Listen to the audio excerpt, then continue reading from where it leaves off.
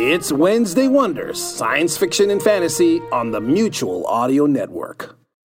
The following audio drama is rated PG-13, suggesting that children under the age of 13 should listen accompanied with an adult.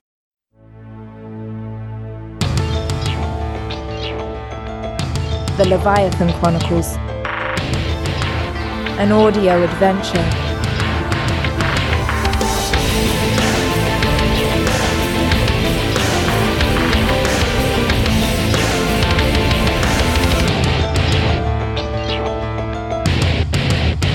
The story thus far. After being rescued from the frigid waters of Alaska, Macallan and Tully are brought to the city of Mumbai by Anton and Othello. During their trip, Macallan enters the strange sarcophagus she found in the Cedar Elm shipwreck, which activates her dormant Leviathan genes that now make her an immortal. She is taken to a secret base deep under the city slums that is run by Cedric, her grandmother's butler, who reveals that he too is an immortal. Cedric tells Macallan the story of Evangeline Leafric, the Earth's first immortal. He explains that all immortals are dependent upon Evangeline to renew their lifespan periodically. Evangeline uses this power to blackmail the immortals to conduct her evil bidding. A group of rebel immortals led by Senshin has separated from the Leviathan Collective and now seeks to overthrow Evangeline. Macallan learns that she is the result of a genetic breeding experiment to create a being with DNA so similar to Evangeline's that it would retain her ability to renew the lifespans in other immortals. Cedric explains that because she represents a threat to Evangeline's monopoly of power, Macallan's life is in great danger. A war is now underway between the rebel group led by Senshin and the Edeners, who are still loyal to Evangeline. Macallan is caught in the middle. Tully remains in Mumbai and hopes to gain some clue as to the fate of his best friend Oberlin St. Clair, whose whereabouts are still unknown. Meanwhile, because Kazunori Tanaka failed to accomplish the assassination strike on Macallan back in Alaska, Jason Sterling kidnapped his illegitimate but only son Toshi. He now holds Toshi captive in his secret laboratory called Acheron. A plot, long in the works by Jason Sterling, is about to unfold. And now, Chapter 11, Butterfly Rising.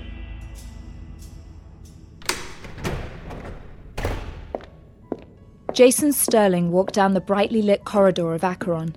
The demanding schedule of Operation Butterfly had kept him awake for the past 48 hours, but he still looked as alert and cleanly pressed as if he'd just stepped out of a suit fitting at Barney's. The possibility of the mission's success fueled his alertness. Sterling felt the seductive lure of delivering a crushing blow to a nemesis, one that had eluded him for far too long. Acheron was always a special place for Jason Sterling. Lying deep under Baker Island in the Pacific, he reveled in the unparalleled security it offered. No way to be seen, no way to be touched. It was originally devised as a skunkworks lab exclusively for the use of the Black Door Group. It was their own special laboratory far from the prying eyes of their own government. Normally, the leaders of the Black Door Group operated independently of one another, but Acheron was one place they could commune as a group to test and implement the most controversial technology devised by humans. That was until the incident that had made Acheron the sole purveyor of Jason Sterling. He smiled when he thought of it all and felt the uncharacteristic urge to reminisce. But more pressing issues forced him to suppress this urge. Operation Butterfly was now about to go live. But first, he wanted to make a quick stop by a very special part of Acheron called the Weather Room. He wanted to speak to one of his very special guests. Hello, Toshi. Do you know who I am? You are the bad man. Now, why would you say that? I brought you some fresh clothes to wear, and we'll have some dinner brought to you shortly. Teriyaki salmon with some mochi for dessert. I've heard you like sweets, don't you? You are the bad man. How mistaken you are for such a wise little boy. I want to see my parents. Well, I can understand that, but your father lacks the proper motivation. And your mother, she's too important to me where she is right now. But I have a different idea, Toshi. How would you like to help me? Why? What if I told you there were people that had a secret plan to conquer the world with their own species and replace all the humans? I don't understand. Incoming message for Jason Sterling, source, Asgard Station. I have to go now, Toshi. I want you to go to sleep after your dinner and get some rest like a good boy. I'll be back to check on you soon. Jason Sterling turned on his heel and left the weather room. He approached a thickly ribbed metal door and punched a 10-digit code into the keypad on the right. A retinal scanner activated, and Sterling placed his right eye into the beam of red light that emanated from it. He entered a large room that he affectionately called the Icarus Room. The room resembled a giant V, with 2 long corridors 100 feet in length veering out from the center. The corridors were filled with mainframes and other cabinet-sized technology. A large command console sat at the center. It was comprised of a single chair in front of 8 large flat-screen monitors. Above the chair hung a horrifying device. The device resembled a demonic spider constructed of gleaming stainless steel, with sharp iron-like protrusions resembling 8 legs hanging limply from its body. It was suspended by a dense web of wires and cables that ran from the body of the device up to the ceiling. Jason sat in the center chair and pressed the green message light that was blinking on his console. Are we ready to commence the operation? I wouldn't have contacted you if we weren't. And the enforcers are ready for delivery. They are. But the real question is, are you ready? You will be controlling 2 minds simultaneously. The human brain is not designed to accommodate multiple sets of consciousness. You know that you are risking insanity. I'm well aware of the risk, but I do find it ironic that the source of such advice is a doctor who has been condemned by every major medical ethics board in the free world and is wanted for murder and forms of sadistic torture in 5 countries. Those charges were never... For God's sake, you are combining human and animal DNA.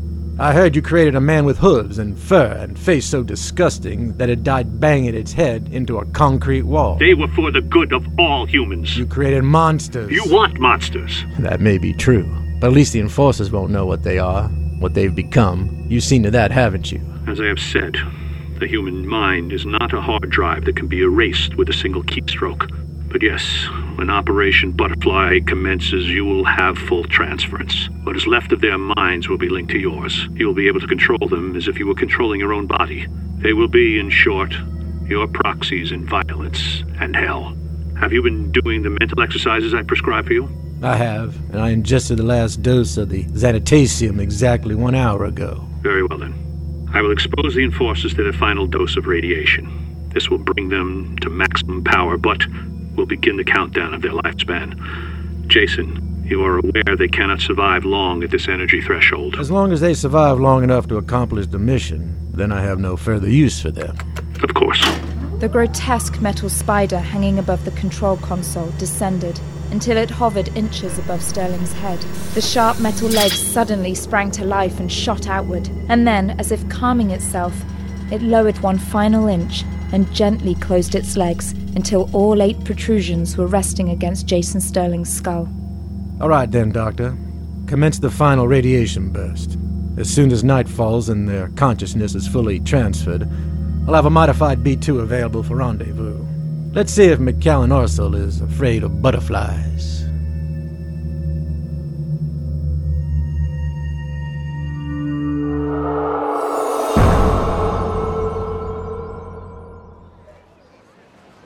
Back in Mumbai, Tully was sitting on the stoop of a dilapidated building, located on a dirty cul-de-sac. McCallan rounded a corner and ran towards him. Tully, where have you been? What the hell are you talking about, where have I been? I've been holed up in this guest house they shoved me into after you disappeared into that pottery shop. That was no pottery house, Tully. You're not going to believe this, but it's a front for the Leviathan Group, or at least a small portion of them. They have a fortress hidden deep beneath the slum with enough high-tech gear to launch a space shuttle. Are you serious? Dead serious. Walk with me. I'm starving. McCallan gave a quick nod to the 2 men that were obviously standing guard outside the guest house. To the casual observer, the 2 might have seemed like 2 peasants playing a dice game in the dirt. But by now, McCallan was starting to recognize the physicality of the Kumbar Potters that had sworn their allegiance to the Leviathan rebels over 400 years ago. The 2 men stared back at McCallan as if they knew her, and gave her an almost imperceptible nod in return. I must remember that nothing is what it seems on the surface. My survival may depend on it. What did they say about Oberlin? Do you think there's a chance he may still be alive? McCallan's heart sank. She realized that she was so overwhelmed by the revelation that she was now an immortal, that she had forgotten to inquire about Tully's best friend, Oberlin Sinclair. She bit her lip and regretted the words as soon as they left her mouth. They said there's a good chance he's still alive and they're working on trying to locate him. That's great! That's great news. How long until... Tully, watch where you're stepping. You almost knocked over somebody's water for the whole day. I'm sorry. I just... These goddamn streets are so crowded. And everything is just so out there. Look at that guy. He's in the middle of the street in a dentist chair. Looks like he's getting a tooth pulled. That guy there, he's just taking a shower out of a bucket in front of everybody. It's just...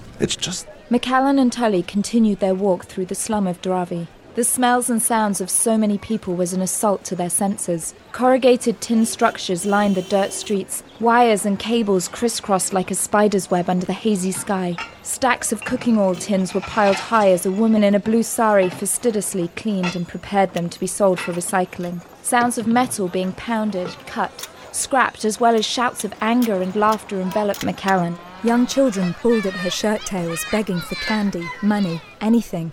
Some of the children smiled at her pleadingly, but others shouted angrily. But at least the children could walk. Some adults couldn't. They lay on the dirty street, some missing limbs. Others looked too weak to do anything but hold up a plate with a few coins on it as McCallan passed. But her thoughts were interrupted by the sight of an elderly white couple. They stood in the middle of the frenetic, crowded street and stared intently at McCallan. They looked truly ancient, pale and clearly out of place in Dravi. She wondered why the children and beggars weren't soliciting the couple, but more importantly, why weren't the couple doing anything to help those in need around them? Man, it's really tough seeing all this.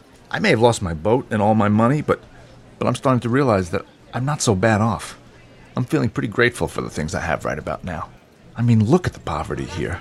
How do you even begin to make a dent in it? I don't know the answer. Maybe just tackling it one person at a time. There's probably 1 million people in this slum. You sure you got the time to have one-on-one sessions with every tin scrubber and crate loader in this whole city? As a matter of fact, yes. Yes, I do have the time. What are you talking about? Tully, what's happening to us is real. I can feel it. So what's your point? My point is, I have time. Even if a problem takes a lifetime to solve, I have many lifetimes at my disposal. Whoa, you're starting to make my head spin, and I think you're getting way ahead of yourself. What do you mean? Isn't there supposed to be some killer radiation signal bouncing around the Earth, killing all of you immortals? Yes. Sedgwick said each blast supercharges the immortal cells until you literally overload and die. That's why my grandmother was hearing voices. Her ability to telepathically commune with the other immortals was overloaded, so she had... By the time they had reached Mahim Crossing, McCallan had recapped the events since entering the kiln and retold the story of Evangeline Leifric and the origins of the immortals to Tully. I'm still finding it a little hard to comprehend. I did too, but it's starting to sink in. What is? The fact that, oh, Tully, how about this place? Let's eat in here. I don't know. It looks kind of dirty. Come on, Tully, the place is packed. I'm sure all these people aren't eating here and getting sick. Yeah? Well, I've got kind of a glass stomach. Then I'll be here to pick up the pieces. Yeah, all right, I guess. I'm so hungry I could eat a cow. Not in India, tough guy.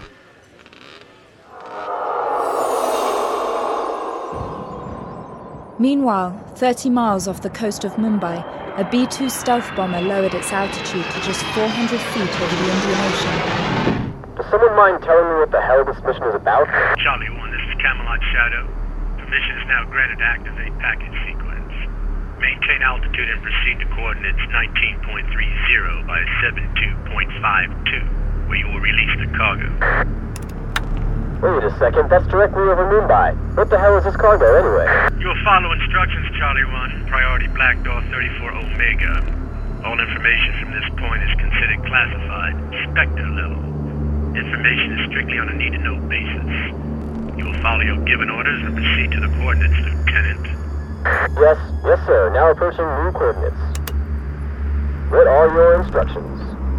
Open the bomb bay doors. But sir, no ordnance has been loaded. Just some cargo. Any further questioning of your directors will be considered treasonous and subject to court-martial.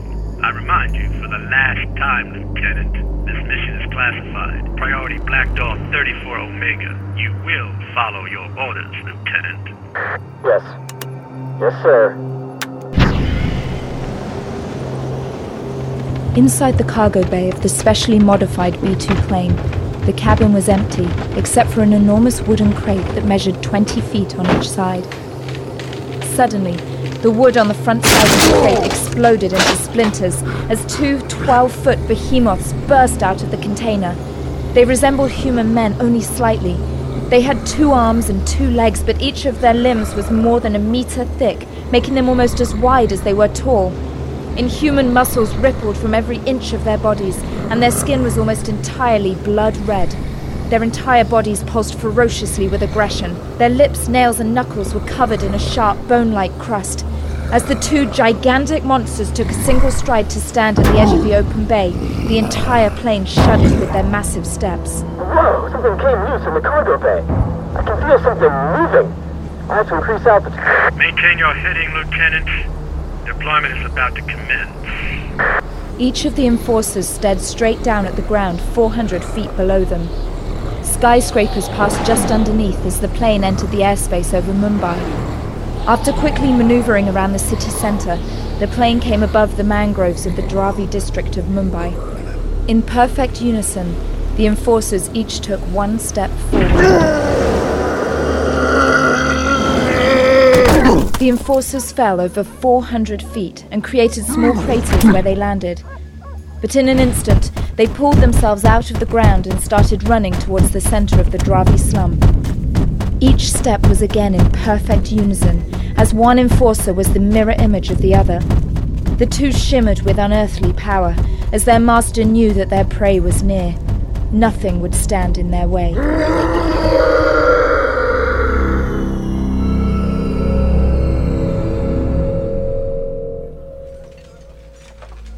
So, let me just get this straight. Evangeline Leifrick was a woman in the early Middle Ages who nursed 2 stranded aliens back to health. In exchange, they altered her DNA so that she can absorb the energy in these starstones, thus re-energizing her body and making her immortal. And because she's the only one that can unlock a starstone and harness its powers, every other immortal on the planet has to depend upon her for their energy feeding once every couple decades, otherwise they die too. That's right. But Evangeline has gone nutso and is blackmailing her immortals into only doing whatever she wants. Something having to do with her fulfilling the Eden Initiative. Cedric said she's done horrible things, Tully. The immortals have to commit murder, treason, give up their children, and give billions of dollars a year to her. Although, I have to admit, it doesn't seem like these immortals are hurting for money. Yeah, that stands to reason. Think about it, if you could stick a few $1,000s into a savings account and let it compound interest for a few hundred years, you'd be a billionaire too. My God, Tully, you're right. And Evangeline didn't start with a few $1,000s. The whole idea behind her immortality was to start the Eden Initiative, which was supposed to take a fortune back 1,000 years ago. I don't know where all that money is or who's controlling it, but by now that money is probably in the hundreds of trillions. That's why Senshin can afford a string of townhouses in Manhattan. Not to mention my grandmother. That's how the rebels could pay for a secret fortress under Mumbai and buy everyone in the slum off for their silence. I don't know. I'm looking around here, and it doesn't look like anybody got bought off. No, Tully. Cedric said only the Kumbar Potters are, and they don't get any payment. The rebels have agreed to take care of the Potters' children in perpetuity, paying for college, housing. Think of it. What if you could give your life to a cause knowing that all your descendants would be provided for? Amazing. I think you're asking the wrong question. What if you could have untold riches and live forever to enjoy it, but you had to be a slave and beholden to a madwoman? That's the question I'd like answered. Tully, do you realize how much money the Leviathan Group must control? It must be close to 5 to 10% of the world economy. Maybe more. That must be why the Black Door Group wants to eliminate the Immortals. Black Door. Those are the guys who Cedric thinks captured Oberlin. Before McCallan could answer, a waiter approached the table. Good afternoon. What can I bring for you today? I'll have the chicken tikka. Oh wait, you have masala dosa, that's my favorite. I'll have that and a Diet Coke and some basmati rice. And you, sir? Yeah, can I get like a turkey sandwich? Like on toast or something? Turkey? This I do not think we have, sir. Maybe you have a lamb korma. Whoa, that's not spicy, right? Because if I get too much curry, my ass is gonna... What was that? I don't know, sounded like some demolition. I think it's pretty late in the day for that. This place is remarkable. I've never seen people work so hard for so little. Every hour of the day, someone is... Shit, that's getting louder. Tully, I can feel the ground shaking. It can't be an earthquake, can it? Tully, what the hell is going on? Maybe it is an earthquake. Possible, but not likely in this part of the world. Maybe it's a terrorist attack. In a poverty-stricken slum? I don't know. Either way, we gotta get the hell out of here. Let's hurry. This building isn't going to stand up for long. The entire back wall of the diner shattered through. 2 hulking 12-foot giants ripped the corrugated tin off the roof. Their red bodies and faces turned towards McAllen. In perfect unison, they both lunged for her, but Tully yanked her arm hard, getting her out of the way just in time before their giant fists pulverized the wooden table they sat at seconds ago. What the hell are those things? Come on, we gotta move. Now! Move! Tully pulled McAllen out of the diner onto Mahim Crossing. Chaos had erupted on the streets and terrified people were running everywhere. McAllen looked south down the road and saw a trail of rubble a mile long where houses stood only minutes ago. Don't let go of my hand. I can't believe that... The enforcers smashed a load-bearing beam, causing the entire diner to collapse in a heap of rubble and ash. The 2 enforcers leapt out of the ruins with smoke and dust trailing behind them. They rapidly began scanning the crowded streets for any signs of their prey. They can't find us if we hide in the crowd. Duck your head down. You're a foot taller than everyone here. We gotta try to blend. Tully! It only took the enforcers seconds to find McAllen and Tully. The 2 ducking Caucasians trying to conceal themselves in a mob of Indians were easily spotted. But as the diner had collapsed, a telephone pole had been uprooted and fell downwards right as the enforcers were about to pounce on McAllen and Tully. The thick pole impeded their massive legs just enough for them to stumble for a brief instant. Tully could see by their speed that there was no hope of outrunning these demons on foot. A young man on a Honda 125 Wave motorcycle was racing by Tully, trying to get away from the horrific carnage that was ensuing around him. He just got by Tully's right side when an elbow was brought up sharply, breaking the cartilage in the man's nose and knocking him to the ground. Tully felt horrible about striking the man down, but he needed the bike. Come on, get on quick! Where are we gonna go? We're gonna get the hell out of here, that's for sure. Just get on the back now. Tully picked up the Honda and McAllen jumped on the back. She almost fell off when Tully gunned the throttle, launching the bike into the frantic crowd of people that were running for cover. Okay, Ms. Immortals, do you mind telling me what in the holy name of God are those fucking things trying to kill us? I have no fucking idea, Tully. McAllen looked over Tully's shoulder and could see the speedometer showing almost 50 kilometers per hour. The rear tire of the bike started popping off the ground, and McAllen realized the massive footsteps of the enforcers were shaking the ground beneath them. They're getting closer, Tully! Hang on! Tully yanked the handlebars left, sending the rear tire skidding out violently as they slid onto Jakara Street. The pursuing enforcers had too much momentum to turn 90 degrees so sharply, they tripped over each other trying to catch the fleeing motorcycle. Quickly recovering, the enforcers leapt to their feet and resumed their pursuit. The perfect symmetry they had displayed earlier was still maintained. We can't shake them! Forget shaking them! How do we kill them? Look out! A small pickup truck moved across the oncoming intersection. The bike's brakes locked up. He nailed the throttle, unlocking the rear wheel and juked the bike hard right and then yanked it back left, narrowly missing the pickup truck. Tully! The brief application of brakes allowed the enforcers to gain significantly on McAllen and Tully. The tips of their shoulders and arms scraped against the sides of the shantytown buildings, collapsing some and severely damaging others. McAllen could feel the ground vibrating again as their powerful strides grew closer. Suddenly, in one swift jump, each enforcer leapt violently at the speeding motorcycle. The first enforcer crashed into the ground in an eruption of mud and dirt, smothering 2 people. The second reached out just far enough for 3 of his fingers to dig into the spokes of the rear wheel. The Honda instantly jackknifed, hurling McAllen and Tully through the air. McAllen landed against a wheelbarrow that had been abandoned while Tully hit the ground hard on his side and slid over 30 feet. Are you okay? No, it's my leg. I think I really broke it. Tully tried to rush to her side, only to realize he couldn't breathe. My ribs. I must have cracked a bunch on my right side. Tully painfully forced himself up to his feet and stumbled over to McAllen. Here, take my hand. I can't. Yes, you can. You want to die here? You want these fucking things to rip you apart? Then get on your goddamn feet. Okay, I'm trying. I know it hurts, sweetheart, but if you can stand on it, it's not broken. It hurts so much. I know, but we gotta keep moving. Tully, look! The enforcers were both rising. McAllen noticed they were not moving in perfect unison anymore. Could this be the first sign of weakness? Quick, down the alley. McAllen threw her arm over Tully's shoulder and the 2 of them ran with all their strength. McAllen didn't need to look around to be able to feel the enforcers approaching. These things won't stop. These things just won't stop. The two ran down the darkened alley, their bodies aching. They desperately looked for some doorway to hide and escape their killers. It's a dead end, Tully. It's a dead end! I know. Maybe there's a way But it was too late. The light in the alleyway dimmed as the enforcers slowly rounded the corner off the main street and walked towards them. They stared malevolently at McAllen and Tully. There was no need to hurry because there was nowhere left to run. The two giants walked in unison again, and Tully began to walk backwards with McAllen. McAllen lost her footing with her bad leg and was sprawled on the filthy pavement. Tully was at the end of the alleyway, which was sectioned off by a chain-link fence. The enforcers flexed their stone-like hands, ready to envelop and crush them. Open fire! Anton and Othello, flanked by 6 other Kumbar soldiers, opened fire at the enforcers. They each had M134 miniguns, while the 3 soldiers on each side carried AK-47 assault rifles. Aim high. Don't hit McAllen. The entire entranceway to the alley was blistering with fire as thousands of rounds were shot off at the enforcers.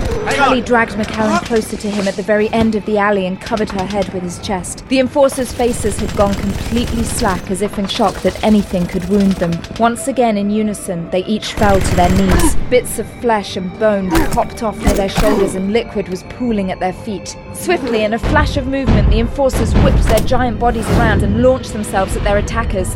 They flew through the air with their arms crossed in front of them and then violently snapped them outward. Othello took the hardest blows, thrown in the air 150 feet away, landing on one of the roofs. Anton fell back just in time to avoid the enforcer's massive fist that rained down on him. The outer Kumbar guards managed to jump aside and withstand the blows, but the other guards were not as lucky.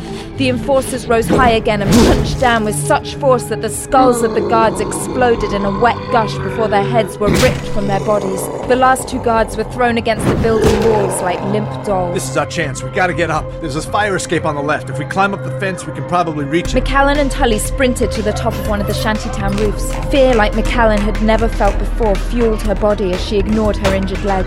As soon as they both climbed to the roof, they realized that stealth would no longer be a part of their escape. The metal roofs banged loudly with each footstep they took. They ran from rooftop to rooftop, carefully jumping wherever they could. Wait, Tully, wait! No, we gotta keep moving, McAllen. If we... No, I mean, I've got an idea. We gotta head east from here. That'll take us towards the outskirts of Dharavi. No, we gotta stay where it's populated. Maybe we can find some sort of structure that we can hide in. We'll never stand a chance on foot against those guys, especially with your leg. I agree. That's why I've got a plan. Trust me, Tully. Trust me. Your plan better be good, because here they come. The enforcers heard McAllen and Tully's footsteps banging on the rooftops. They leapt in the air and grabbed the edge of a rooftop.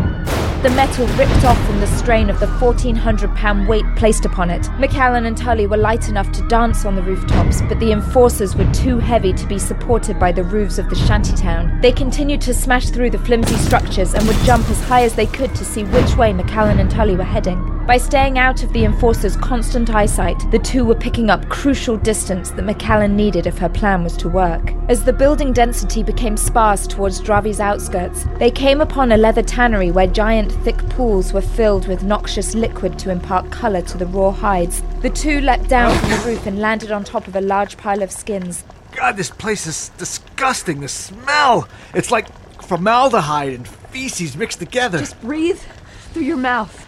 I need your strength to make this work. Make what work? Less than 2 minutes later, McAllen and Tully were screaming at the top of their lungs. Help! Hey! Somebody help Over us! here! Help! Hey! Hey! Okay, Miss McAllen, now what? Now, we wait.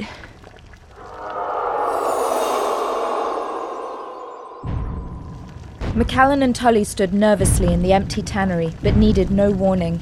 As they approached the trapped pair, the enforcers' powerful steps reverberated through the ground, causing ripples to form in the pools of dye. Try to look scared. Hello? Are you method acting? 100 meters stood between the enforcers and McAllen and Tully. McAllen ran hard to her right to duck behind another pile of raw animal hides. Tully ran left to hide behind a thick post that supported a tarp. The enforcers began running over to each of them to knock away any obstacle that concealed them. Ow! McAllen and Tully sprinted out in an X pattern, running past each other where over 100 animal hides had been placed out to dry. The enforcers led furiously at McAllen and Tully. In an instant, they reached the point where the pair had crossed. But instead of taking their final steps to capture their prey, the two enforcers plunged downward into a murky brown pool of dye as the animal hides they stepped on gave way underneath their massive feet. The tiger trap that McAllen and Tully constructed had completely submerged the giant enforcers for over 5 seconds before they came up gurgling in fury. The monsters screamed in agony, clutching their eyes. Quickly, their reflexes became uncoordinated. They staggered back and forth, crashing into everything they walked into as they tried to rub the poisonous acidic dye out of their ruined eyes. This way! They can't follow us! McAllen and Tully ran to a wooden gate that led back out onto the main street. They opened the gate and were about to run through it when they both crashed into the body of a 6'6" Gujarati man. Step aside! No! Sedgwick stormed into the courtyard brandishing an MP5 machine gun. He was flanked by 4 other Kumbal guards. Each of the guards unloaded the arsenal they carried. Rockets streaked across the courtyard, striking the enforcers. Now, Anton. The Condor swooped in low directly over the tannery and sprayed a yellow gel across the courtyard. The gel instantly ignited when it made contact with the air. Everything inside the courtyard, including the 2 wounded enforcers, became a horrid inferno. Sedgwick and his team just made it back to the entrance gate before the flames overtook where they stood. It was difficult to make out through the fire, but McAllen could see the enforcers groan with agony as their bodies became human torches. Suddenly, their bodies shuddered uncontrollably, and the powerful enforcers began to liquefy until a small pool of bubbling residue remained where they had stood. What was that, napalm? In one of the most densely populated areas of India? Hardly, Mr. Tully. We are not savages and have been capable of far more sophisticated tools than a crude weapon used by the Americans 40 years ago. Both threats have been neutralized, Anton. You can initiate the extinguishment sequence. The Condor flew back overhead and entered hover mode directly over the remains of the burning tannery. A small silverish globe descended about a foot or so from the belly of the Condor. A bright flash of blue light radiated from the sphere. McAllen could see streaks of lightning permeating through the light, and she felt all the hair on her arms stand up. Instantly, the flames were extinguished, and only smoke trails and a putrid smell that would stay in McAllen's nose for days remained. Well, before I prepare dinner, McAllen, will you have any other surprise guests joining us?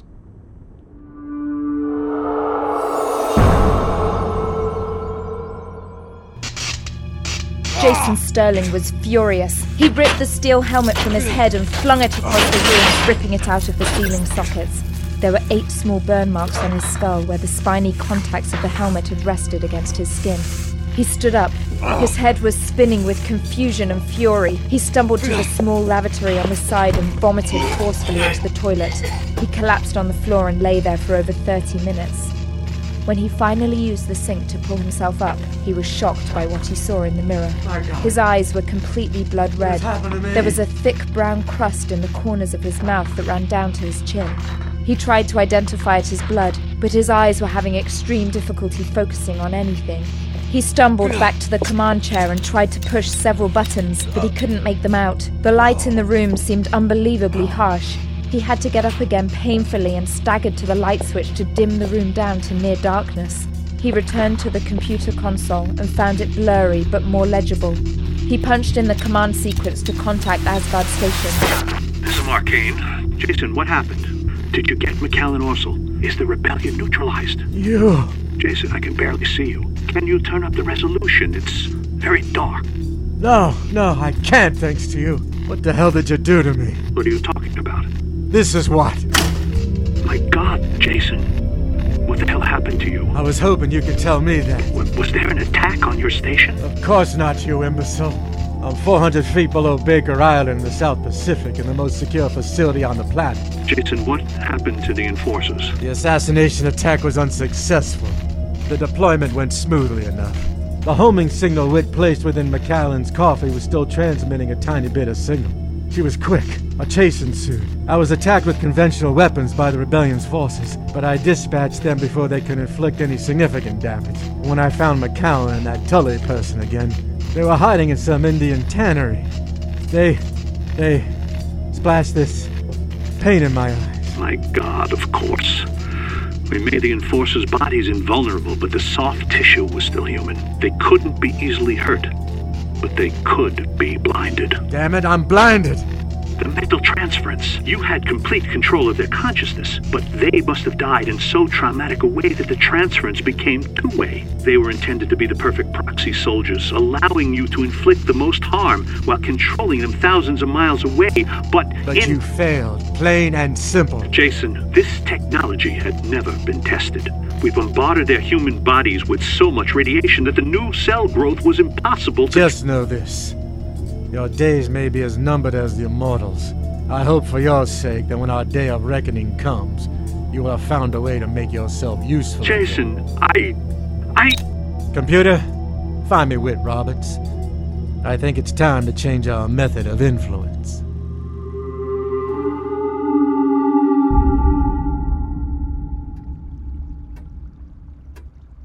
Meanwhile, back in Mumbai, McCallan and Tully sat in Cedric's office deep under the Dravi slum. They were battered and filthy. Cold spring water had been brought to them while they waited for Cedric to return. The mood was somber, and even the sight of Tully still wearing McCallan's pink sweater, now torn and filthy, failed to bring a smile to her lips.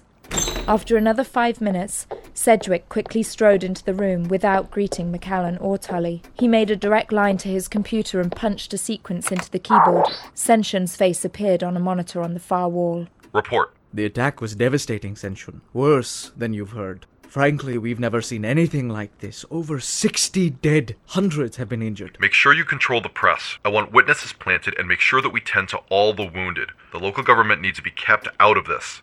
Bribe or call in whatever favor you need to. Assure them that all the citizens of Dharavi will be more than cared for. I understand. The authorities and media have already been informed that a microburst, a highly concentrated tornado, struck the Dharavi section earlier this evening, causing severe but localized damage. Good. Now the more important issue, which is who the hell launched this attack on us? They knew about our base in Mumbai, and they knew about McCallan. The Mumbai base is running on reserve power as all of our generating equipment was destroyed as those creatures charged through Dharavi. I am very concerned that our operation here could become compromised by a cyber attack if we do not regain operational capacity soon. If this is Black Door's work, then we've substantially underestimated their resources. Only one thing could have created such powerful creatures. A starstone, I know. There's very little to go on, but we've identified traces of some sort of mutated starstone signal that was mingled with a type of gamma radiation. What kind, specifically? The cellular residue we found contained traces of radiation trauma, consistent with exposure to an enriched uranium-zirconium alloy. But that nuclear fuel is only found within the reactors utilized on Virginia-class submarines. How does a starstone fit in? Obviously, we can only speculate. But it would appear that the nuclear reactor fuel somehow was exposed to a significant burst of starstone energy, some of which it absorbed. As a result, a perverted energy field would be created that would kill and mutate a human's genetic code, creating a sickening array of damage. But as the radiation from nuclear exposure would ravage the human's body and mind, the starstone energy would rush in and heal. It would be like being constantly killed and reborn simultaneously. I imagine it would be like a broken bone growing back stronger.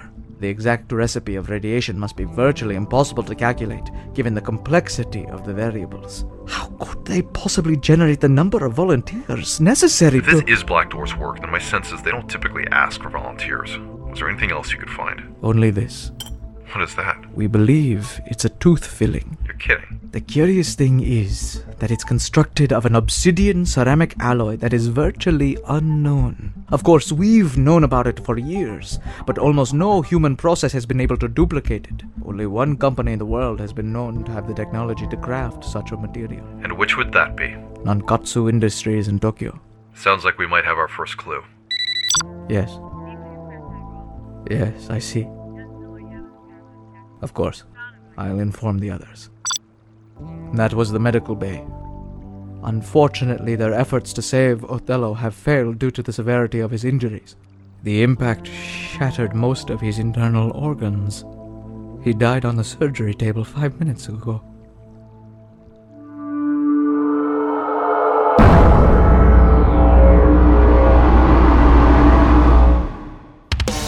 You have been listening to the Leviathan Chronicles by Christoph Laputka. For more episodes and information, log on to www.leviathanchronicles.com.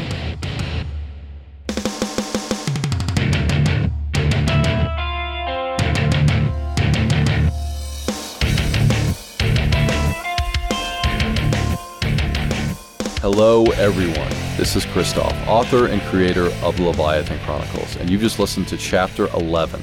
And I gotta tell you, Chapter 11 is by far my favorite episode of the Leviathan Chronicles yet. It has taken us probably about 4 to 5 months to complete that episode because of the density of the sound effects and the music and the acting, and I could not be more proud. I feel like this is our showcase episode. If you're going to recommend Leviathan to a friend of yours, I want them to listen to Chapter 11 because in addition to being a great sounding episode, it's also an episode that we took the most chances with in terms of what an audio drama, what a podcast could be. I wanted to have a balls to the wall action episode, one that really imitated a lot of the action scenes you would see in a movie. And a lot of people were saying, well, that's not going to work. You're not going to be able to translate action into a podcast, into an audio drama. And it was just a lot of people thought that it might be too hectic, too dense, too confusing to have all of these different sound elements going on at the same time. But I was really hopeful that we could do it. I think we have. I'd love to hear your feedback. If you like it, if you'd like to see more episodes like this, I think it's really fun. And we want to take chances with the genre. That's what makes Leviathan Chronicles, I think, very special in that while we're inspired by a lot of the audio dramas that were created in the 40s, I'm not trying to imitate them. I'm trying to reinvent the genre for the 21st century a little bit more and go in some different directions than necessarily War of the Worlds, which is phenomenal and genius, but I'm not trying to imitate that. I'm trying to really create something new and something different. If you want to send out some good karma, I got to mention somebody in this, Robin Shore, who is the main sound engineer working on Leviathan at Silver Sound. Send him a shout out. His email is robin@silversound.us. He has done an amazing job on all the episodes, but he's really killed himself on Chapter 11. Go send that dude an email. Tell him he rocks and tell him how much you've enjoyed what he's done. This is really his work, his masterpiece, and what he's been able to create. So this past week has been a really fun one for Leviathan. And a lot of that is due to one person, Meghna Hazarika, who is a cousin of a very good friend of mine. And Meghna helped us out in Chapter 11. She adds some Hindi voices to the background. And if you speak any Hindi, there's a little hint of kind of what's to come in future episodes. But not only was she helpful in lending her voice in Chapter 11, but Meghna's also part of an international marketing program that has classes in several cities around the world, and she's doing a program now in New York.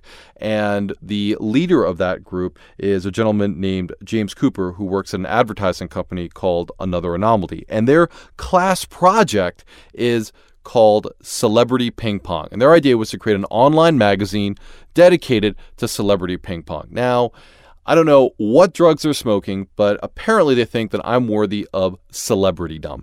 And I left work last week, I think it was on a Wednesday, and go down to this wicked cool loft down in Soho where they had set up this giant ping pong table. And I got to meet with some other members of Meghna's class who were all absolutely terrific and were really curious and enthusiastic about Leviathan, about our recording process, about how the website came about, and really gave me some great feedback. And then, of course, I tried to stall as long as I could because I was there to play ping pong. Not to make nice, to play cutthroat ping pong.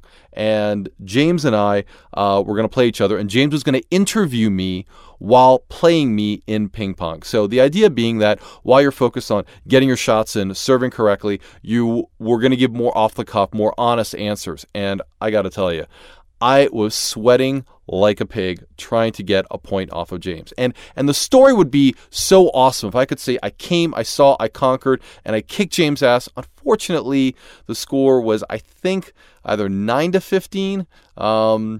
May have even been a little worse than that. May have been 8-15. I'm not sure. But the point is I didn't win. And I wish the story had a better ending. I wish.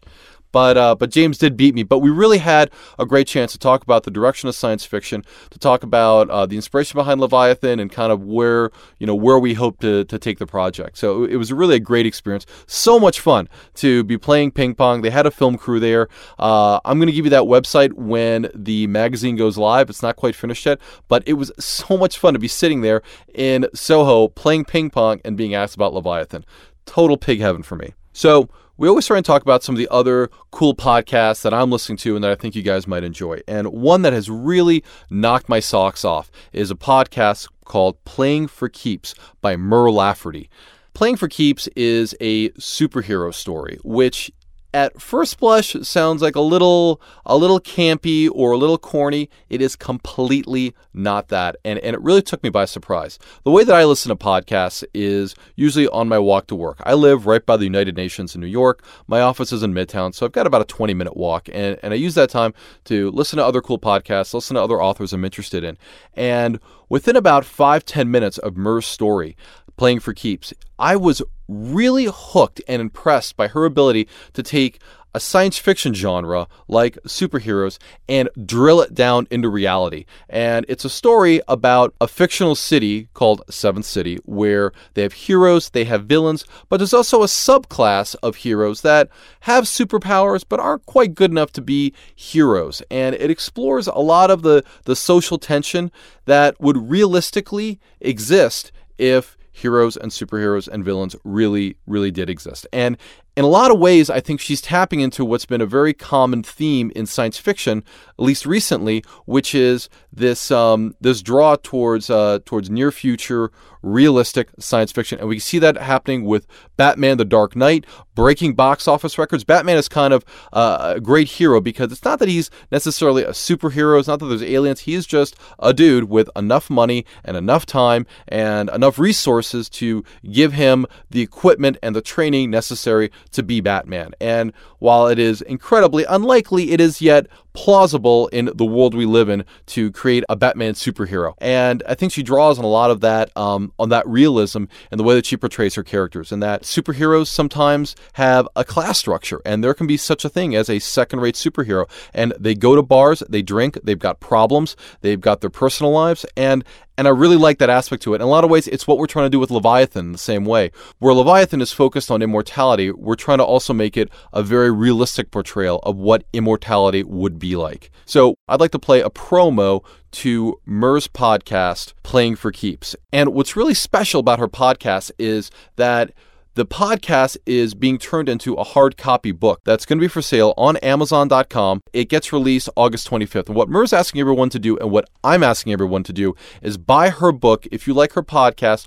on August 25th. Not the 24th, not the 26th, but on the 25th, because this is a technique used by a lot of other podcasters that are kind of making that transition into the print world, where a concentrated buying effort in a short period of time, like on one day, really shoots the author up the ranking charts. So by getting all of your buyers to buy on one day, all of a sudden you can break the top 10 list in Amazon for a given genre. And I want to give Mer all the support we can. Her work is awesome. She's a fantastic writer. So without any further ado, this is the promo for Playing for Keeps.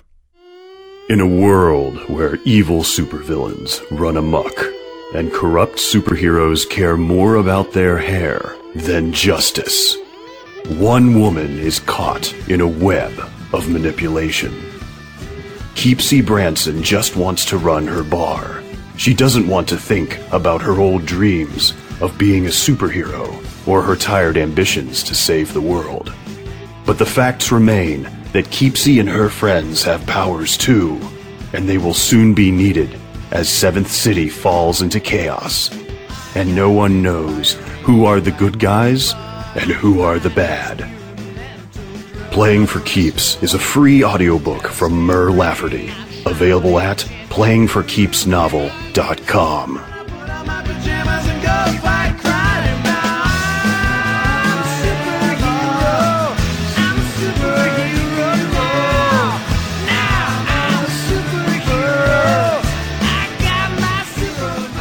All right, that was a promo for Playing for Keeps, and you can find that podcast on iTunes, or you can go to Mer Lafferty's website at Merverse, MURVERSE.com, and check out Playing for Keeps, as well as some other podcasts that she's written. Her work is really great. I really recommend you guys check it out. So in other Leviathan news, I got a terrific surprise last week through the form of Twitter. Now, as with most things in life, I'm very late to the game, and calling me a tech-tard is a lot like calling Britney Spears' parenting skills inconsistent, an understatement at best. So I just got into Twitter as I got my new iPhone, which I totally love, highly recommend. And another prominent podcaster had sent a Twitter out to his Twitter community praising Leviathan. And all of a sudden, I got like 100 hits on the website just generated from that tweet. So what I'm asking everyone to do, if you are involved in Twitter, is to send people in your Twitter group a plug on Leviathan. Ask people to check out the site. And if you want to tweet me, boy, does that sound perverted. If you want to Twitter with me, my tag is CLaputka, CLAPUTKA. I'd love to make you part of my group. I'm new to Twitter. I don't have any Twitter friends. I want to be the most popular kid on the block, so definitely hook me up with Twitter. Okay, so the last thing I want to talk about, a little bit off the subject, but something much close to my heart, is the USS Oriskany.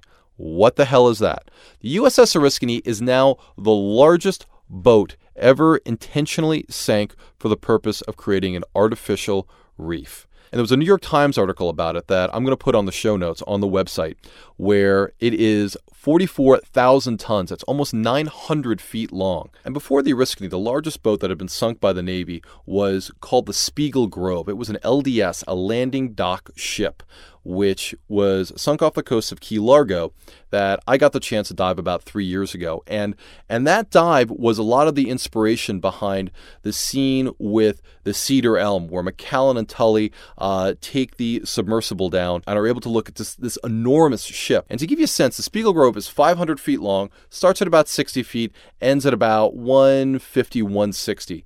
And I did the dive in the stern of the ship, which is really the staging area for the amphibious vehicles that they would launch out. So you're diving down into this giant loading bay with cranes and vehicles, and you can swim through the wheelhouse, and it's just incredible. And the size is just so breathtaking. You look down the side of the boat, and it looks like the boat's going on forever. And that was really what inspired some of the descriptions, where it's almost like you had a flashlight and you were looking at just a small portion of the boat.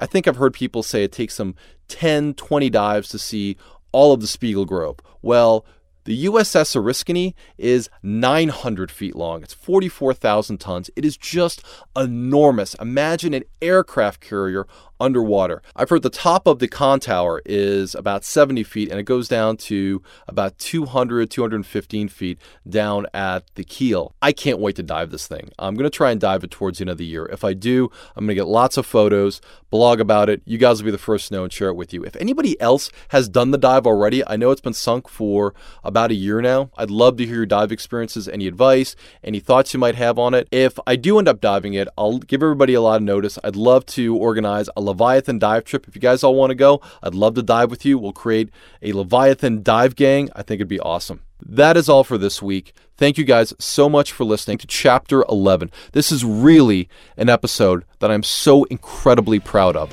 Thank you guys for listening. I will see you all in 10.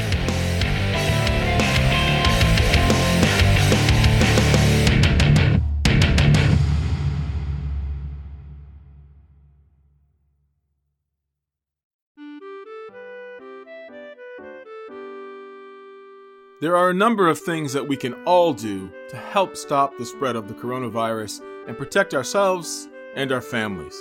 One is simply to clean your hands often. Wash your hands often with soap and water for at least 20 seconds, especially after you've been in a public place or after blowing your nose, coughing, or sneezing. If you don't have access to soap and water, then make sure you use a hand sanitizer with at least 60% alcohol. And finally, avoid touching your eyes, nose, and mouth with unwashed hands. These are some simple things that we can all do to help protect ourselves and our families from the spread of coronavirus. Be well, everybody.